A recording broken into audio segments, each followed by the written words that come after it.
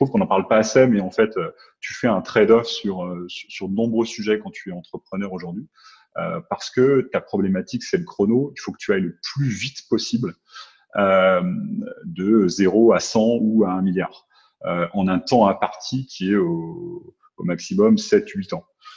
Et donc, il y a une pression de dingue. Donc, il faut être capable, en fait, de gérer tout ça. Il faut être conscient des efforts personnels que ça demande. Donc, aujourd'hui, euh, la problématique, c'est que les dirigeants que l'on a en face de nous, ils n'y arriveront pas tout seuls. Ils n'arriveront pas à créer une société extraordinaire tout seuls. Et ils n'y arriveront pas non plus avec leur co-founder. En fait, on a designé un modèle unique qui combine à la fois accélération plus fond. Lorsque tu as en face de toi des dirigeants qui te disent, bah, là, je sais qu'il faut que je recrute un CMO ou un VP Sales, mais bon, je le ferai un petit peu plus tard, c'est pas prioritaire.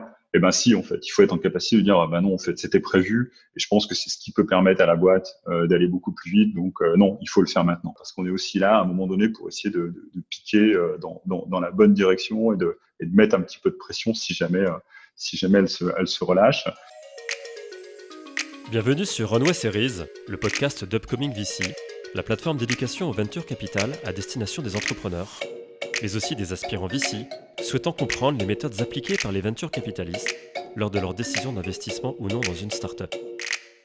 Je suis Raphaël Grieco, fondateur d'Upcoming VC, et dans ce podcast, nous accueillons des entrepreneurs, des investisseurs, mais aussi des aspirants VC qui partageront avec nous, lors de formats courts, leurs expériences, conseils et leur vision de la relation entrepreneur-investisseur.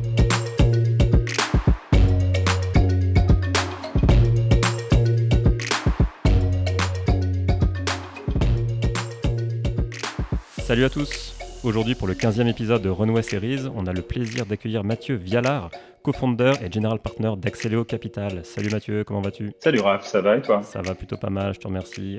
On est ravis aujourd'hui de t'accueillir pour ce 15e épisode. On a entamé une série de discussions avec des VC et tu es le quatrième à avoir accepté d'échanger aujourd'hui pour qu'on comprenne mieux ton parcours et ce qui t'a amené vers le VC, qu'on comprenne ton profil d'investisseur et ton contexte. Donc c'est les sujets dont on va parler aujourd'hui. Est-ce que ça te convient comme programme ? Écoute, avec grand plaisir. Merci pour l'invitation. Écoute, merci beaucoup. Donc, est-ce que tu pourrais te présenter, nous dire qui tu es, d'où tu viens et ce que tu fais chez Axeléo Capital ? Oui, bien sûr. Donc, moi, je m'appelle Mathieu. J'ai cofondé une société qui s'appelle Axeléo Capital, qui est une société de gestion qui gère aujourd'hui 45 millions d'euros.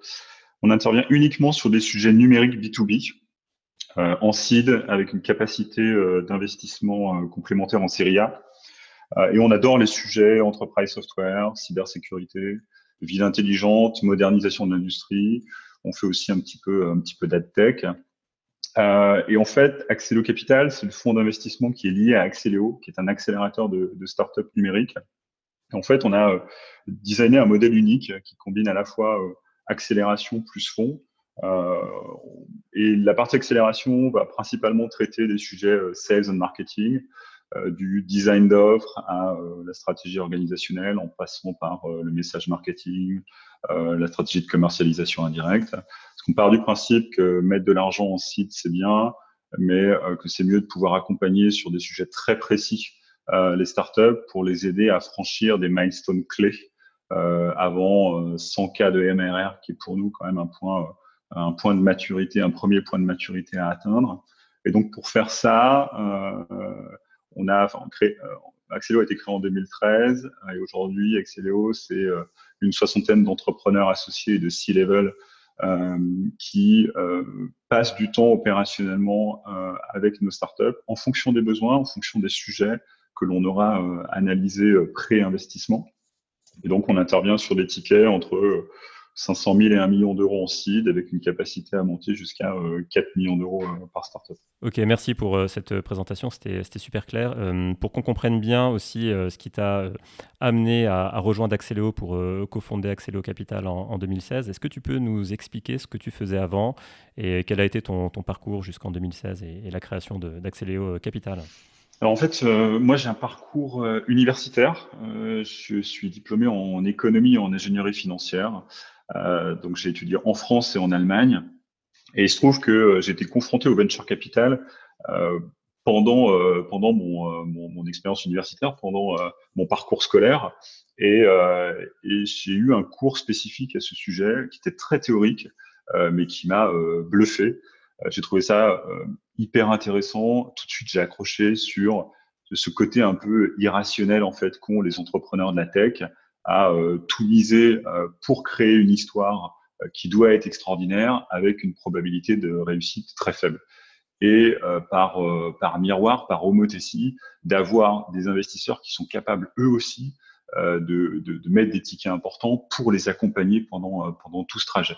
Et c'est ce côté-là, en fait, qui m'a, dès le début, fasciné, qui était très théorique, parce que c'est quelque chose que je connaissais pas du tout d'un point de vue pratique. Mais je pense que sur l'amphi, je devais être le seul à être intéressé par ce cours-là spécifique. Tous mes copains de l'époque étaient plutôt intéressés par des sujets de M&A ou de cap dev. Et donc, j'ai creusé ce sillon, principalement par intérêt intellectuel. Et je me suis dit, il faut que je travaille en VC. Alors, on était en 2008.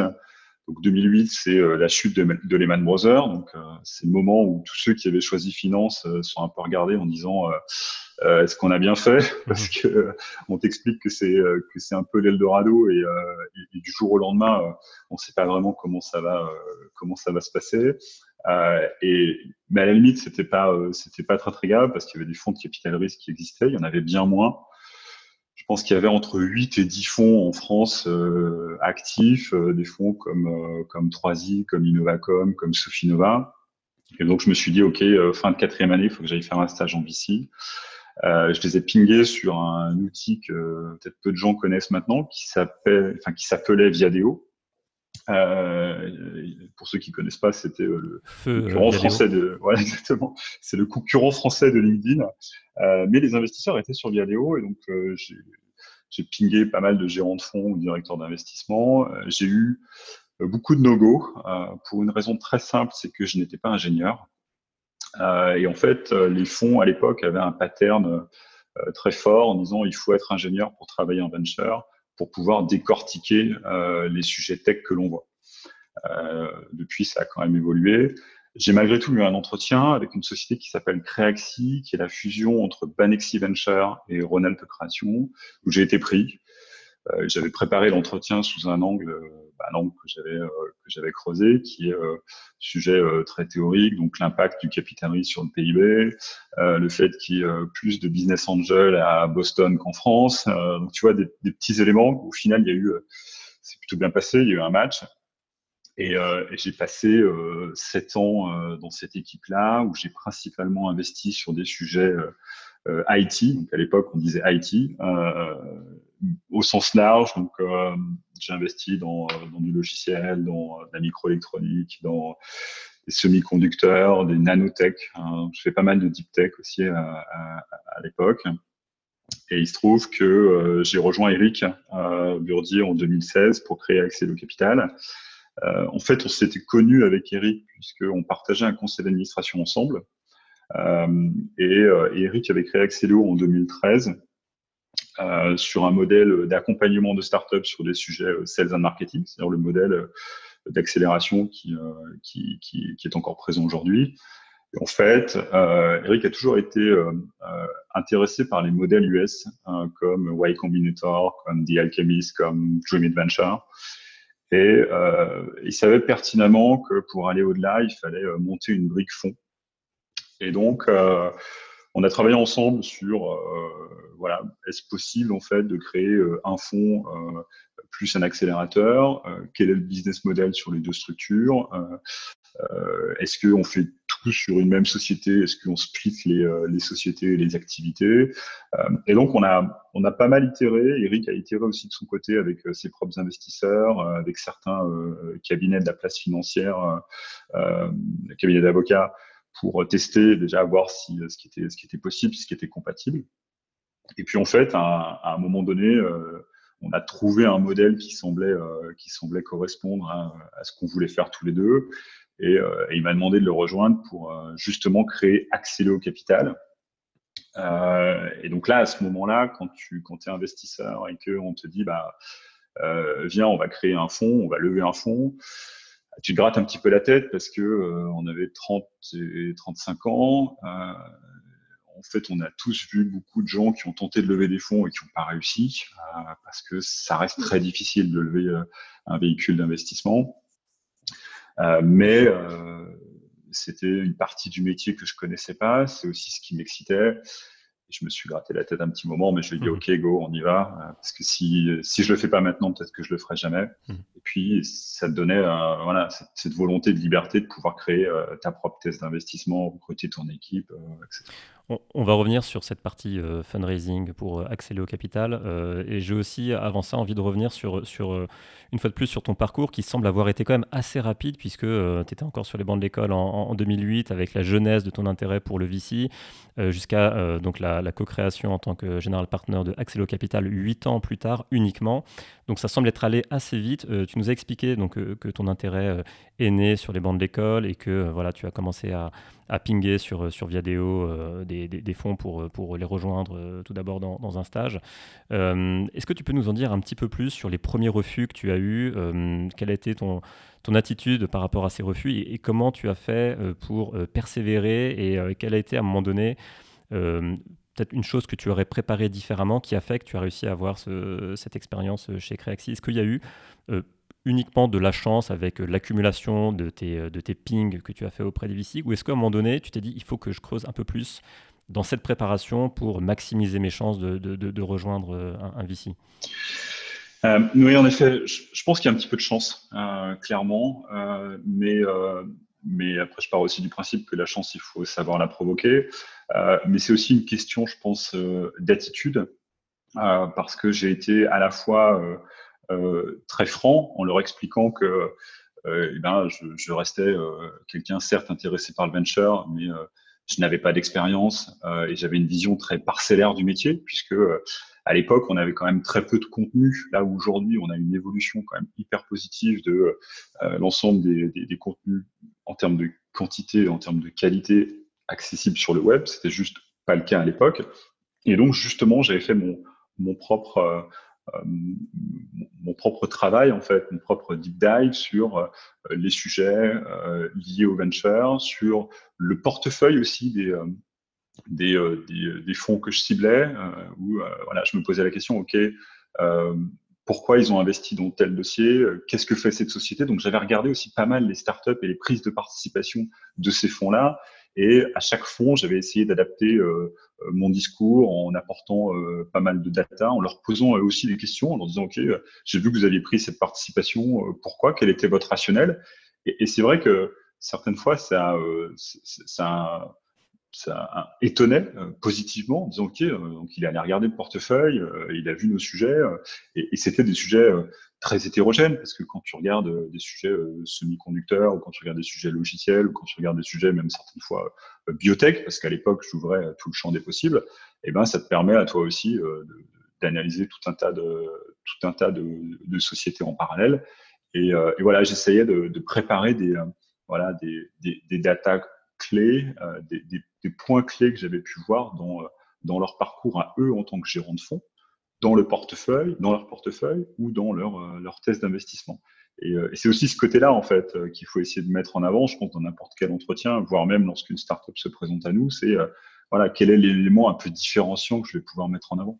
Et si on se met dans l'impôt en 2020 d'un jeune qui veut rejoindre le monde du VC, y avoir une première expérience, est-ce que tu penses que cette préparation que toi tu as eue en 2008, est-ce que tu penses que c'est la même aujourd'hui et si tel n'est pas le cas, qu'est-ce qui a changé et qu'est-ce que tu recommanderais aujourd'hui à un jeune qui veut devenir VC comme préparation pour maximiser ses chances pour pouvoir entrer dans ce monde? Quelle a été l'évolution en fait de la préparation qu'un jeune doit faire pour rentrer dans le VC entre 2008 et 2020, puisque 12 ans sont écoulés, beaucoup de choses se sont passées, l'écosystème a mûri, il y a beaucoup plus de contenu, il y a beaucoup plus de fonds.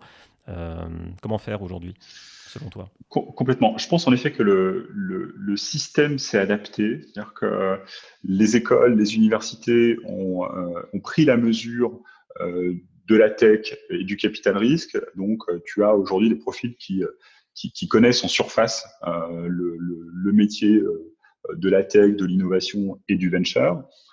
Et quelques conseils, je pense que il faut arriver en entretien en connaissant soit un peu le métier, éventuellement les théories de certains grands investisseurs comme Don Valentine chez Sequoia, Andreessen Horowitz, Fred Destin, où aujourd'hui on a accès à ces contenus-là, soit le sous-jacent, c'est-à-dire un secteur d'activité, ce qui peut permettre en fait de démontrer qu'on a pu discuter avec des startups d'un domaine, qu'on a déjà un premier niveau de connaissance de l'écosystème, que ce soit cybersécurité, adtech, fintech, et donc de démontrer que même en tant que stagiaire ou premier titulaire, tu peux avoir une valeur ajoutée sur un premier niveau d'analyse des dossiers.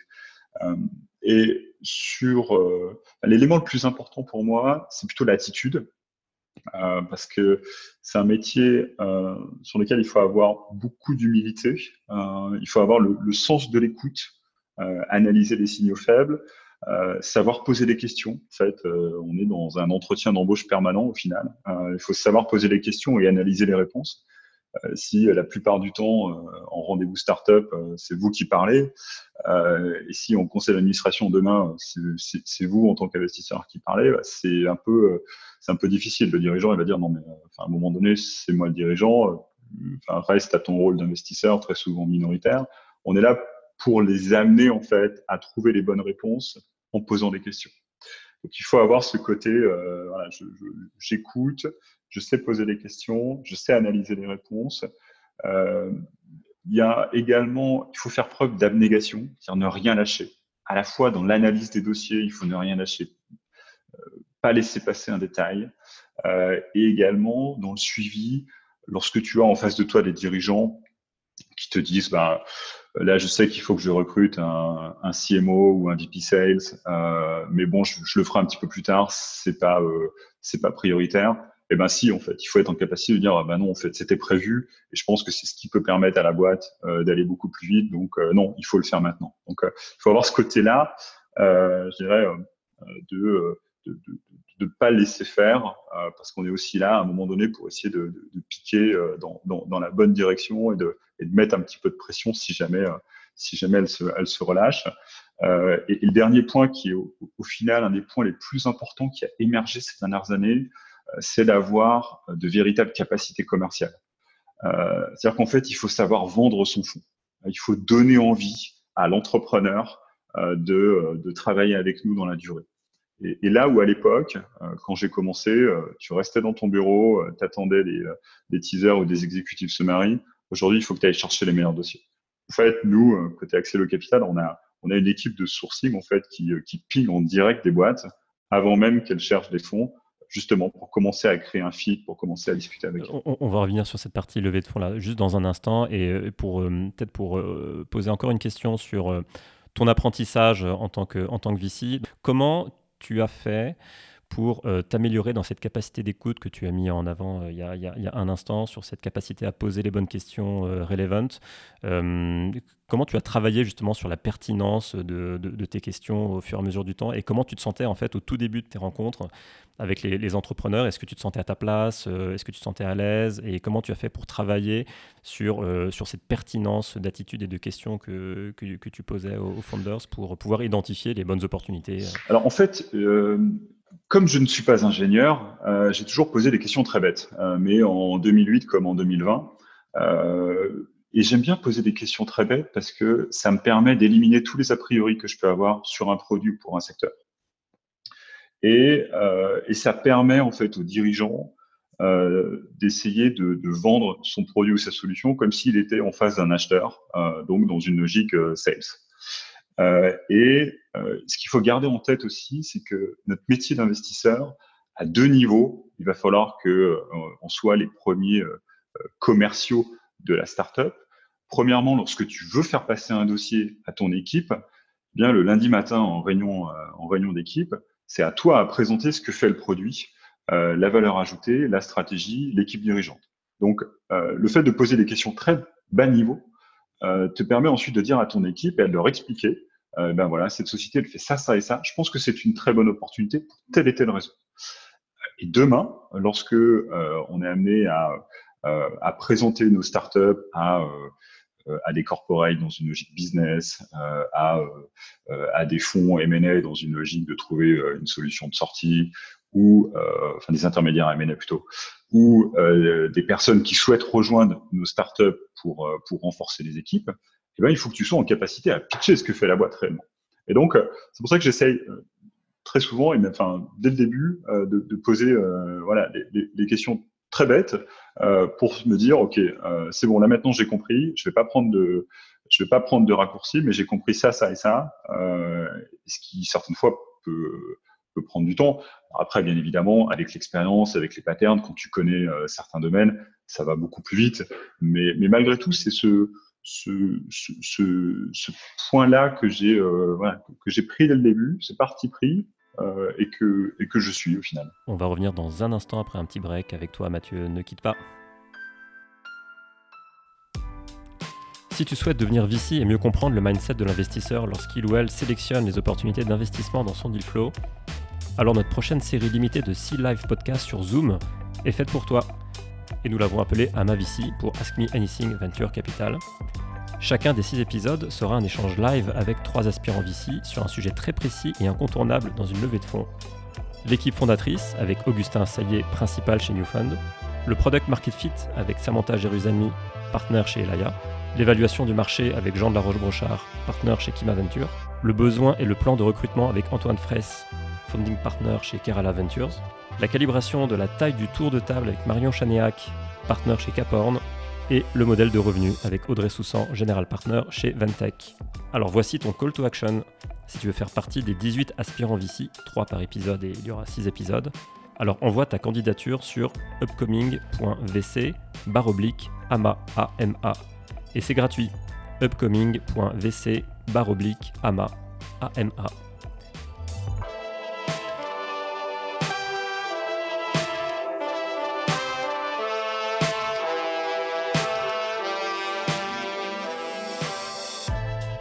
Donc tu nous parlais de l'apprentissage que tu as eu dans ta compréhension des dossiers en allant vers la simplicité des questions pour essayer de comprendre le message et pouvoir l'expliquer à tes équipes de façon la plus claire possible. Donc vraiment une simplification au maximum sans pour autant bien entendu oversimplified, mais pour vraiment atteindre la substance même du produit, du message et de la mission que le fondateur, que l'équipe fondatrice a. Et c'est une transition, je trouve, assez intéressante puisque toi-même, tu es en fait entrepreneur puisque tu as cofondé Axeléo Capital et tu es passé par cette étape de levée de fonds. Comment tu as fait pour réussir à lever ces fonds en tant que first-time team, first-time fund pour expliquer le discours, la mission de Axeléo Capital et pour faire en sorte que tes limited partners croient en toi, croient dans ton fonds et acceptent de te supporter. Comment tu as appliqué ce que toi tu appliques quand tu analyses un founder pour simplifier au maximum ta compréhension du message à ton propre exercice de levée de fonds? Oui, en effet. Donc c'est une très bonne question. Il se trouve que j'étais accompagné par Eric Burdier, donc on forme un très bon binôme parce qu'on est complémentaires sur plusieurs aspects avec Eric. Il a le côté commercial, j'ai le côté architecte pour essayer de designer et de voir si c'est possible, si c'est compliant, etc. Et en fait, tout de suite, on s'est posé la question sur OK, l'état du marché, c'est celui-ci. Et l'état du marché, il y a 2-3 ans, c'était beaucoup de sociétés, beaucoup de fonds d'investissement en série A, très peu de fonds en seed, et un gap justement à aller chercher entre seed et série A. Et en fait, on a nous-mêmes, du coup, analysé notre marché, vu une opportunité de marché et designé un produit en fonction de cette opportunité de marché. Ça tombait très bien parce que le produit qui était designé, il portait comme base un programme d'accélération qu'Eric avait créé en 2013. Et donc, on s'est dit, OK, donc on va designer un fonds seed avec des capacités d'accélération. Et en fait, on a itéré sur un pitch deck comme un entrepreneur. Et donc, au début, tu prends des no-go parce que c'est pas très clair sur tel et tel point. Donc, tu retravailles, t'itères, tu travailles ton propre discours Tu designs en fait des formats de présentation de 15, 30 minutes, 1 heure en fonction des circonstances, en fonction des interlocuteurs que tu as en face de toi. Tu prépares ton business plan. Tu réponds 40 fois aux mêmes questions, un peu comme un entrepreneur, mais au final, c'est la même chose, c'est le même process. Tu pitches dans des salles surchauffées où les câbles HDMI ne marchent pas. Enfin, tu vois, le point de détail est exactement le Avec même. le démo effect aussi ou pas? Exactement, tout le temps, tout le temps. Et aussi, tu te rends compte, c'est hyper intéressant parce que quand tu es investisseur, tu es un peu dans une position d'acheteur puisque tu as un chéquier dans la poche et tu dois faire du cherry picking sur la meilleure startup que tu as dans ton flow. Et quand tu passes de l'autre côté de la table, tu es le meilleur commercial de ton produit qui est un fonds d'investissement. Donc, il faut que tu trouves la valeur ajoutée de ton fonds d'investissement par rapport aux autres sociétés de gestion. Et on allait voir des LP, donc des souscripteurs, qui avaient déjà investi dans des fonds numériques qui se sont levés à cette période-là. Et leur première question, c'est de dire, OK, c'est quoi votre valeur ajoutée? C'est quoi votre différenciateur par rapport à un Ventec, un Brega, etc., etc. Donc, c'était aussi à nous à trouver la valeur ajoutée de notre fonds, les relations futures que l'on allait pouvoir bâtir avec CLP. Et donc, c'est un vrai travail d'itération, d'analyse marché. Et c'est ce qui nous a permis d'arriver à... On a eu 2 phases, en fait. On a fait un premier closing à hauteur de 25 millions d'euros mi-2017. Et ensuite, on a bouclé début 2019 à 45 millions d'euros. Et donc, en fait, on a aussi amélioré je pense, notre présentation, notre attitude au fur et à mesure des mois. Et puis, quand tu commences à bâtir un portefeuille, à investir, le deuxième closing est tu as beaucoup plus de preuves sur le déploiement des capitaux, sur ta sélectivité, sur les startups que tu as commencé à accompagner et à financer. Donc les choses avancent positivement dans ton fundraising. Et j'imagine que dans l'enjeu de crédibilité, il y avait aussi celui de l'aspect commercial, puisque c'est ce que vous mettez en avant avec votre accélération, l'accélération commerciale. Donc j'imagine qu'il fallait aussi le démontrer dans cet exercice de fundraising que vous saviez appliquer à vous-même les concepts, les préceptes et les méthodes que vous essayez de faire comprendre aux founders pour qu'ils accélèrent dans leur démarche commerciale. Donc il y avait un parallèle entre ce que vous deviez démontrer auprès de vos souscripteurs et ce dont vous parlez avec les fondateurs que vous accompagnez. Complètement. Et d'ailleurs, on a fait intervenir certains entrepreneurs associés d'Axeléo qui travaillent, qui interviennent sur les programmes d'accélération pour nous tester, nous coacher nous-mêmes dans ce process de fundraising pour avoir une vision un peu plus market, une vision un peu plus sales, gérer un peu comme gérer ta démo en fait, comment tu prépares ta présentation auprès d'un VC. Donc on s'est nous-mêmes auto-accéléré pendant cette période-là. Donc le fonds est levé, donc final closing, 45 millions à déployer pour soutenir des founders seed, série A, enterprise, B2B, SaaS. Qu'est-ce que tu regardes quand tu analyses un dossier, quand tu regardes une équipe, quand tu regardes un produit, quand tu regardes un go-to-market? Quel est, avec l'expérience, les points clés que tu vas regarder et qui vont catalyser, ou en tout cas, non pas catalyser, mais qui vont te décider d'accompagner ou non un fondateur en 2020? Alors là, je vais peut-être pas être très innovant et différenciant par rapport à mes collègues, mais en fait, on a tous pour ambition de sélectionner et d'accompagner des projets et des dirigeants extraordinaires. Une fois qu'on a dit ça, lorsque l'on est en seed, on va quand même passer du temps sur du produit, puisque on attend qu'il y ait déjà un premier produit en fait disponible pour pouvoir intervenir. C'est-à-dire qu'on va pas faire d'amorçage technologique. On veut être en capacité, dans le cadre de nos due diligence, à tester le produit ou à mettre ce produit entre les mains de clients potentiels, de partenaires que l'on peut avoir dans notre réseau. Et ensuite, on analyse leur feedback pour voir si ce produit peut en effet correspondre à un besoin marché. Donc, on va passer quand même pas mal de temps sur cet aspect produit et couple produit-marché. Et puis, bien évidemment, 70% du temps sur l'analyse de l'équipe, qui est qui est un vrai sujet parce que on doit juger a priori, surtout en seed. On n'a aucune traction commerciale, donc on doit vraiment être en capacité d'analyser une équipe dirigeante qui est rarement une équipe de serial entrepreneurs.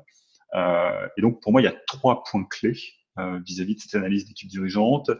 Il y a est-ce qu'ils ont une capacité de travail hors norme?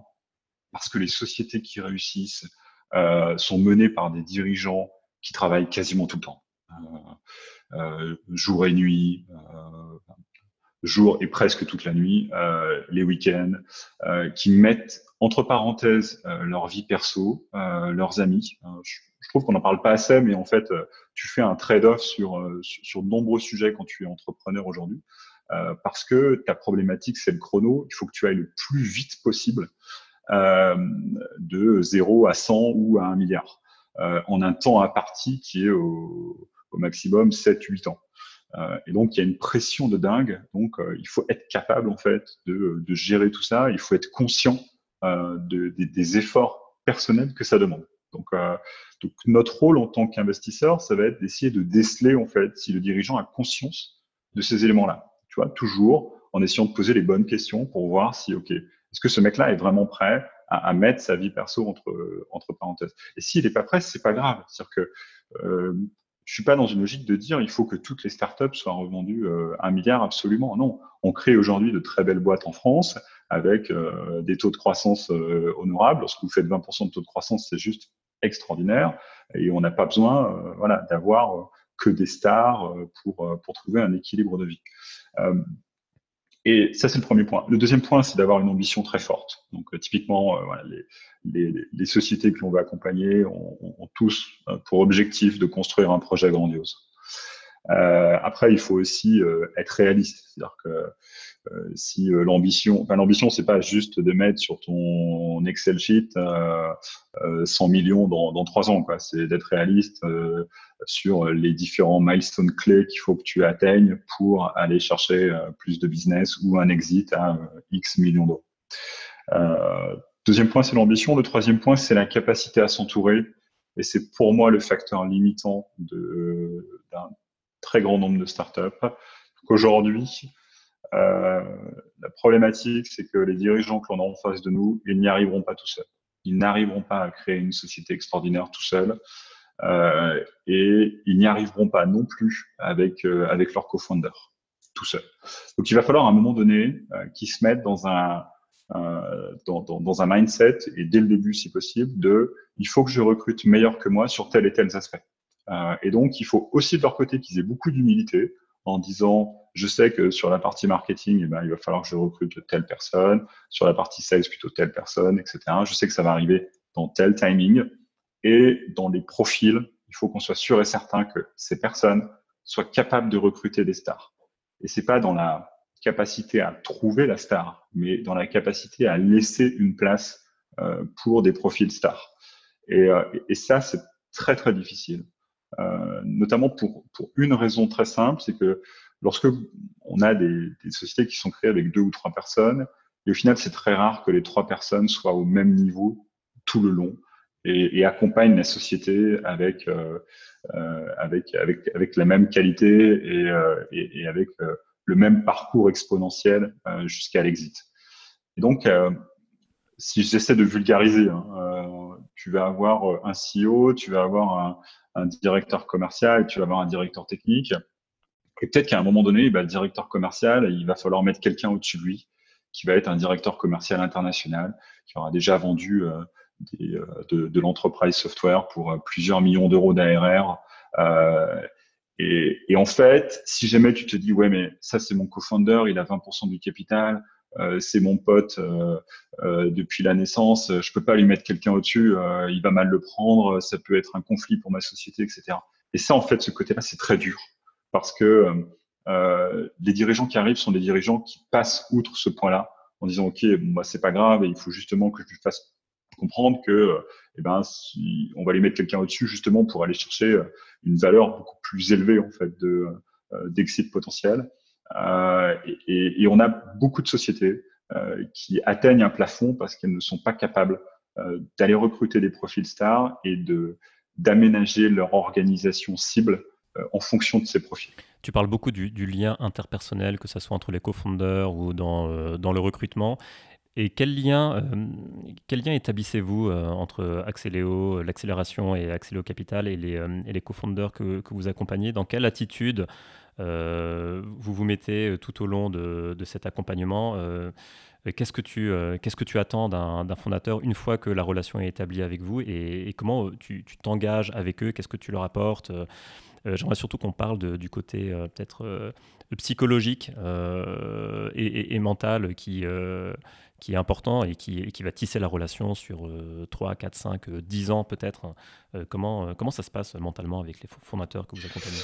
Bien sûr, en fait, Puisque tu parles beaucoup aussi de cette pression, de cette compréhension que le fondateur, dès le début, doit avoir des sacrifices qu'il doit faire pour être VC compatible, pour pouvoir de devoir faire quelque chose de gros et pas forcément faire un lifestyle business.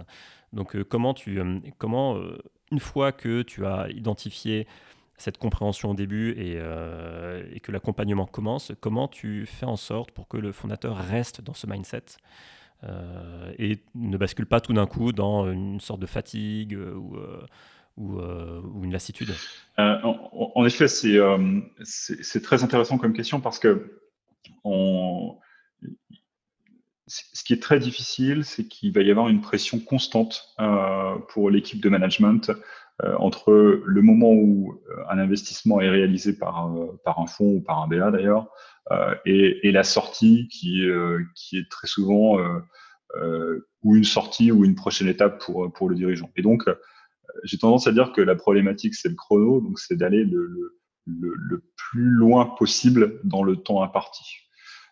Et donc, il faut qu'on soit capable, nous aussi, d'avoir en face de nous des dirigeants qui soient prêts pour la guerre. Et il faut que nous aussi, on soit prêts pour la guerre, pour qu'on combatte ensemble, pour être le plus transparent possible dans les éléments positifs, mais également dans les éléments un peu plus compliqués. Et donc, on a des typologies de dirigeants qui sont différents. On a des caractères au sein de notre équipe qui sont également différents. Et tu vois, on a des caractères qui passent mieux avec certaines personnes de l'équipe parce qu'on reste dans un métier où l'humain est primordial. Et tout à l'heure, je parlais des capacités commerciales que l'équipe doit avoir. L'objectif, c'est aussi de créer un fit avec le dirigeant, de se dire, OK, on a envie de travailler ensemble dans la durée. Et en fait, là, il y a une petite limite pour moi à ne pas dépasser. Je fais une distinction entre avoir un fit avec un dirigeant et être entrepreneur friendly.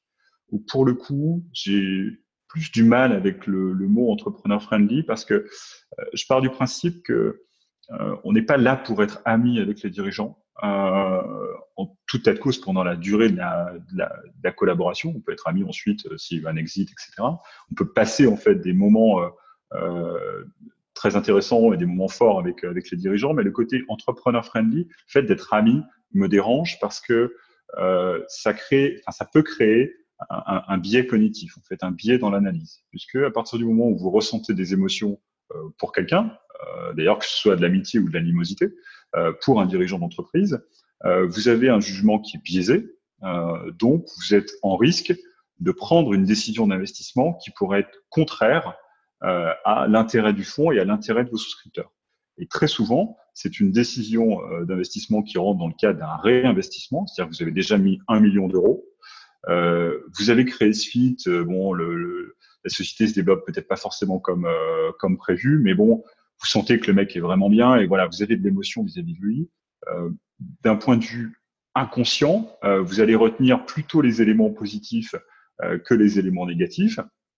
Et donc, vous allez présenter à votre équipe une peinture qui est peut-être un peu plus jolie que la réalité pour pouvoir investir peut-être 1 million d'euros complémentaires. Comment tu fais justement pour que cette proximité avec les founders, comment tu fais pour ne pas la transformer en amitié en fait, puisque le support doit être, j'imagine, permanent, tu dois être prêt à répondre à toutes les questions, que ce soit des questions produits, des questions recrutement ou des questions liées à d'autres sujets critiques. Donc comment tu fais pour que cette proximité ne se transforme pas en amitié justement? Comment tu fais pour garder pour filtrer tes émotions? Bien sûr, on essaye déjà d'être le plus transparent possible en équipe.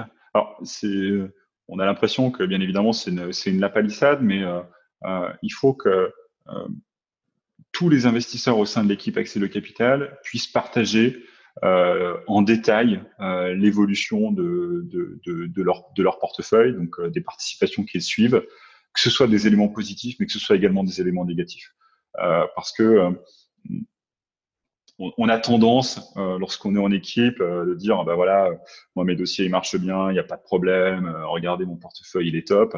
En fait, on a tous nos misères, et c'est bien de partager le plus tôt possible avec l'équipe parce que l'équipe peut aider dans une vision complémentaire, dans son réseau personnel, dans la façon dont on va peut-être pouvoir gérer une situation complexe et l'anticiper. C'est-à-dire qu'il faut surtout pas être dans une logique d'autruche où tu dis non, mais je ne vais pas parler de ces points négatifs parce qu'en plus l'équipe peut dire que je suis peut-être pas au niveau, etc. Donc même vis-à-vis des jeunes, il faut leur dire soyez le plus transparent possible sur tous les aspects que vous avez sur votre portefeuille.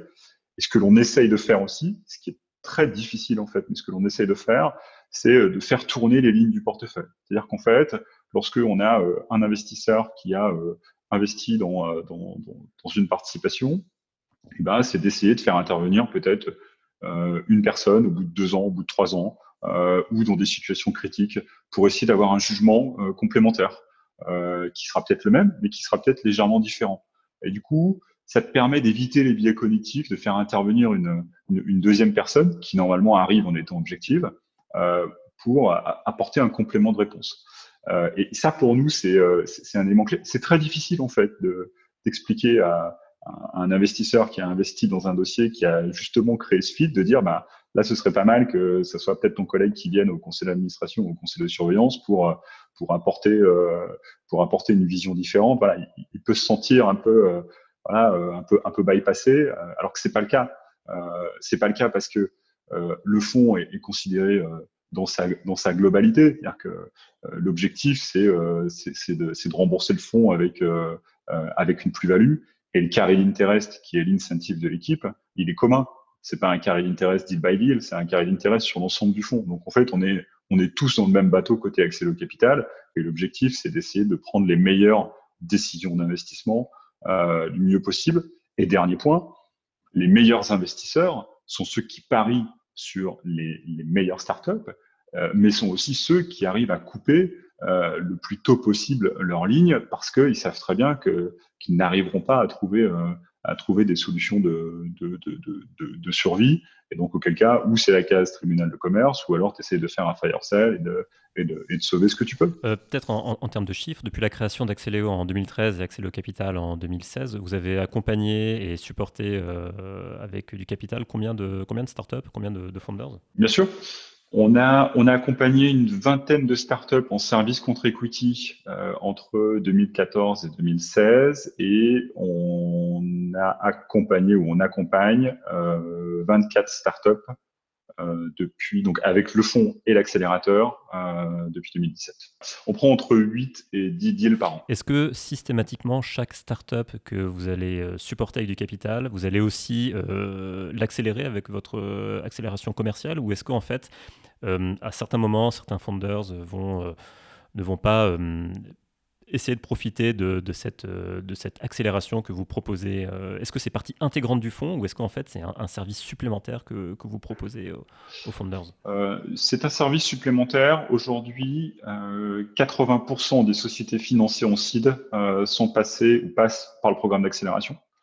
En fonction des stades de maturité, en fonction des domaines adressés, on va avoir un programme d'accélération qui est modulé avec le management. Et en fait, pendant cette période de due diligence, on va analyser les milestones clés et l'intérêt de la partnership, l'intérêt du programme d'accélération, dans quelle mesure on va pouvoir les aider sur ces sujets précis, parce qu'ils sont clés.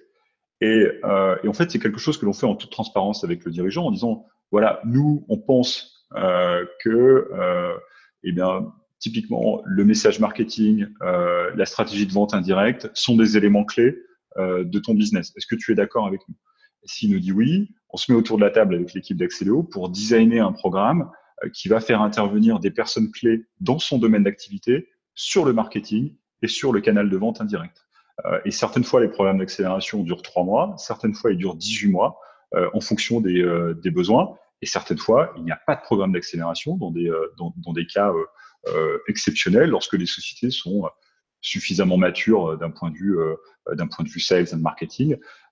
Après, en seed, c'est rarement le cas, sauf à ce que tu sois avec des dirigeants qui aient déjà monté une boîte ou qui aient déjà staffé en fait de manière rapide ces parties-là. J'aimerais qu'on échange un peu sur les tendances que tu vois, puisque vous avez un modèle qui semble très complet entre l'accélération, le support en capital et aussi toute la partie événementielle que vous avez développée avec votre event qui a lieu, je crois, en Australie aussi, en plus de l'édition parisienne B2B Rocks. Exact. Donc vous êtes vraiment flagué comme expert B2B SaaS. Et donc justement, qu'est-ce que toi tu vois comme tendance se profiler, comme space que tu regardes de près et que tu as envie de supporter avec davantage de capital et en parallèle, qu'est-ce que tu vois comme tendance qui aurait pu émerger il y a quelques temps, mais qui au final vont peut-être prendre plus de temps à se développer, et du coup, c'est pas forcément ton focus actuel, et voir des tendances qui au final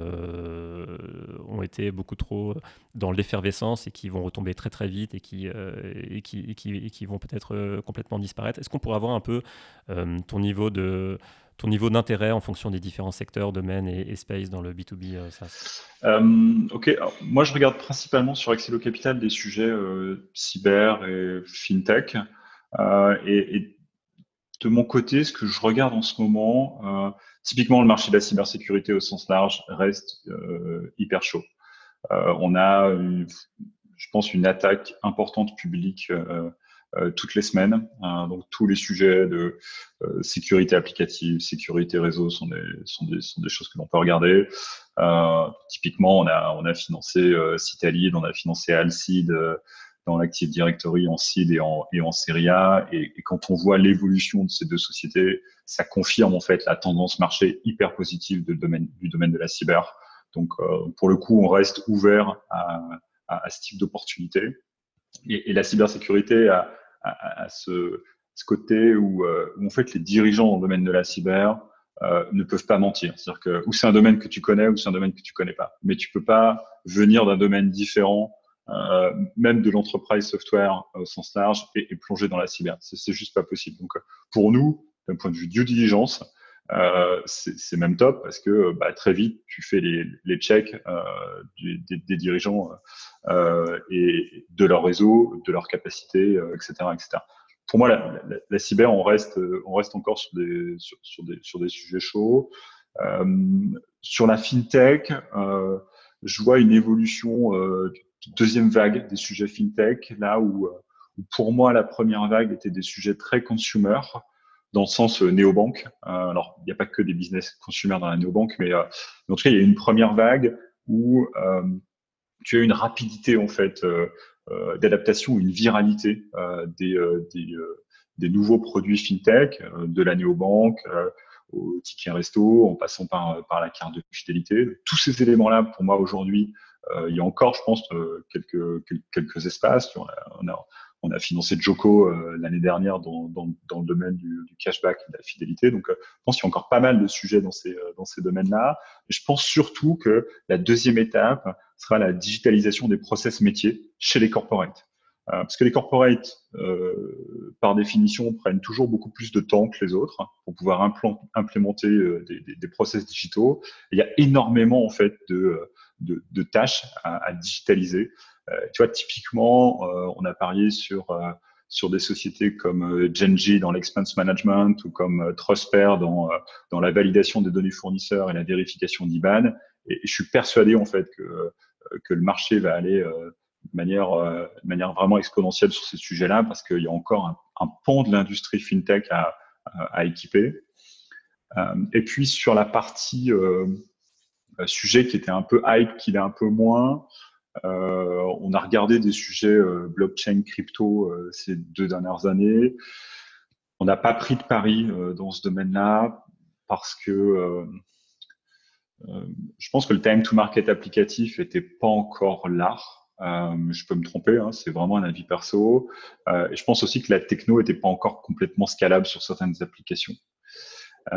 Et là où le sujet, par contre, nous intéresse quand même encore, c'est dans le domaine du trading de crypto-monnaies, parce que c'est vraiment un marché qui explose. Et en face de ça, tu as une évolution de la réglementation sur ces aspects. Donc, tu vois, crypto, je regarde plus l'applicatif, mais je regarde des sujets autour du trading, sur de la compliance, sur du KYC, sur du trading en tant que tel.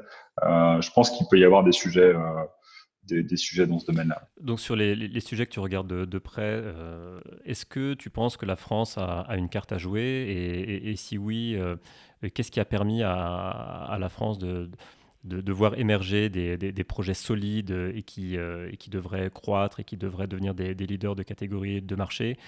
Et si tel n'est pas le cas, donc si tu penses que la France n'est pas forcément encore experte, ou en tout cas n'a pas encore créé un écosystème suffisamment supportif pour ce genre de projet, qu'est-ce qui serait nécessaire pour que la France accélère dans ces sujets que tu regardes de près? C'est une bonne question.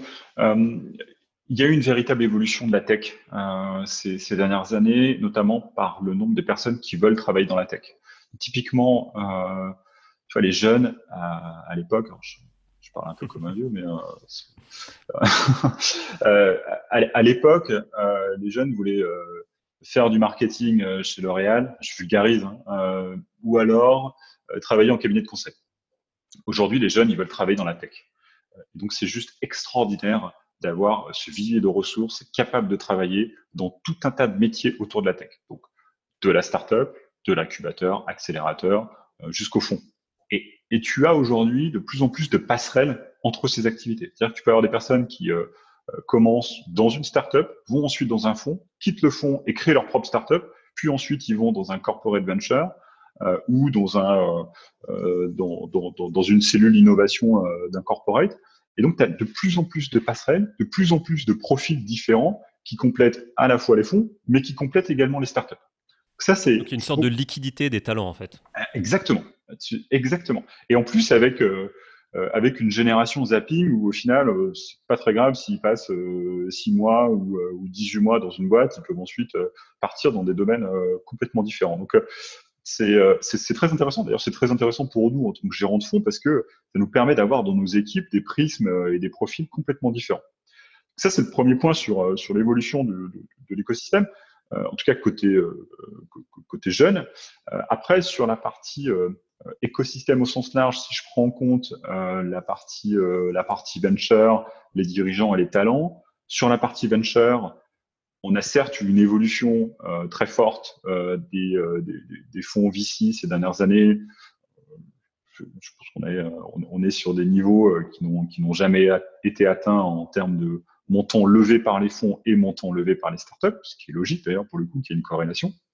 On est encore très loin de l'écosystème américain, je pense à entre 3-4 fois plus petit en termes d'investissement par personne. Donc, on a du dry power, on a, je pense, des dirigeants qui sont capables de mener à bien des histoires extraordinaires. On a des profils tech de classe mondiale. Le petit point sur lequel je pense qu'on n'est pas encore suffisamment mature, c'est les C-level, en fait, c'est-à-dire des CMO, des responsables marketing, des responsables commerciaux, des responsables financiers qui ont déjà eu une expérience sur des startups qui ont levé des tours A, B, C, D, qui ont réalisé un exit stratégique, qui ont réalisé une IPO et qui pourraient apporter leur expérience dans des startups un peu plus immatures. Et ça, c'est le point, je pense, qui manque aujourd'hui dans l'écosystème, c'est-à-dire d'avoir des sortes de mafias qui se redéversent ensuite dans l'écosystème, comme on avait pu voir sur la PayPal Mafia. Aujourd'hui, on voit de plus en plus de personnes qui ont des parcours chez du Stripe, voire même en France chez du Dataiku. Typiquement, ces profils-là, demain, ils seront encore plus nombreux. Un nombre de startups qui auront levé en fait à la fois des montants importants et qui auront aussi réalisé des sorties, qui pourront amener leur expertise auprès de startups. On a encore trop peu de profils qui sont capables de faire des ventes internationales de plusieurs millions d'euros, capables d'accompagner des startups sur des enjeux marketing internationaux. Voilà, c'est ces profils-là qui nous manquent un peu plus. Je trouve que les équipes sont quand même encore très franco-françaises. Voilà, c'est le deuxième petit point que je rajouterais là-dessus. Donc il y a encore à peu près, c'est dur à dire, mais 5 à 7 années de catch-up à faire en termes de maturité d'écosystème pour avoir les profils dont tu parles, qui ont déjà eu des expériences de scale-up dans des domaines précis, notamment la vente. Exactement. Et je fais le lien avec ce que je disais tout à l'heure, c'est-à-dire que ça marchera aussi si et seulement si on a des dirigeants qui mettent à un moment donné leur ego ou l'ego de leur équipe de côté pour pouvoir accepter ces profils-là. Est-ce que tu peux nous parler un petit peu de B2B Rocks qui aura lieu, je crois, début septembre à Paris? Est-ce que l'event cette année à Paris va être différent des autres events? Est-ce que c'est dans la continuité, bien entendu, mais quelle va être la couleur cette année de cet event? Je pense qu'on va garder la même recette parce qu'elle fonctionne. On a été surpris l'année dernière d'être sold out avant le début de la conférence, et donc on va, je pense, élargir les thématiques et mettre encore plus de contenu sur B2B Rocks cette année. C'est un événement pour nous qui est clé dans ce que l'on veut faire pour l'écosystème, parce que l'objectif de B2B Rocks, c'est pour les startups françaises et européennes d'avoir un lieu de rencontre où je vais pas avoir forcément des pitchs de startup ou des pitchs de VC toute la journée, mais non, je vais voir des startups et des C-level qui ont réussi à mettre en place des sujets très précis et dans quelle mesure ils peuvent partager des quick wins auprès d'autres startups de l'écosystème. Ça, pour nous, c'est clé en fait d'avoir des ateliers très thématiques sur des enjeux marketing, sur des enjeux organisationnels, sur des enjeux commerciaux, sur le développement à l'international. Donc c'est pour ça que pour nous c'est très important d'avoir des personnes clés de l'écosystème français et européen. Notre but c'est aussi d'avoir des exécutifs de startups européennes à succès qui peuvent venir partager leurs bonnes pratiques, leur expérience, leur expertise vis-à-vis des startups du domaine. Et pourquoi vous êtes parti en Australie? Quelle était la raison pour laquelle vous êtes allé là-bas et non pas dans un autre endroit en Europe ou peut-être aux États-Unis? Pourquoi vous avez fait ce choix de l'Australie? Est-ce que c'est une terre de SaaS? Il y a quelques exemples, on connaît tous Atlassian notamment, mais quelle est la raison d'être allé aussi loin? Alors pour le coup, nous on a repris la marque et l'event B2B Rocks uniquement en France et en Europe, et c'est une autre équipe qui est chargée de gérer l'event en Australie. Donc nous on n'intervient pas forcément sur la partie australienne, à notre grand regret, parce qu'on serait ravis de pouvoir y aller, mais non, on y va. On a une personne de l'équipe chez nous qui est présente, mais pour le coup on ne gère pas l'event en Australie, on le gère uniquement pour l'instant en France. Ok, très clair. Dernière chose, un fondateur qui souhaite échanger avec toi, qu'est-ce que tu lui recommandes comme moyen de contact? Comment il te contacte pour te parler? LinkedIn ou mon adresse mail qui est mon prénom @exceleo.com. Excellent. Écoute, en tout cas, Mathieu, je te remercie. C'était top de t'avoir aujourd'hui pour échanger sur ton parcours et aussi sur ce qui vous différencie chez Axeleo Capital. Donc, je te souhaite plein de super opportunités et de pouvoir justement bridger ce gap entre le seed et la série A avec toute cette accélération et cette expertise différenciante que vous proposez, et aussi ce mindset assez différent que vous mettez en avant de cette relation founder-investisseur. Et une fois de plus, donc merci beaucoup pour aujourd'hui. Merci à toi, Raph. Merci pour l'initiative. Merci beaucoup et à très bientôt, Mathieu. Salut, à bientôt.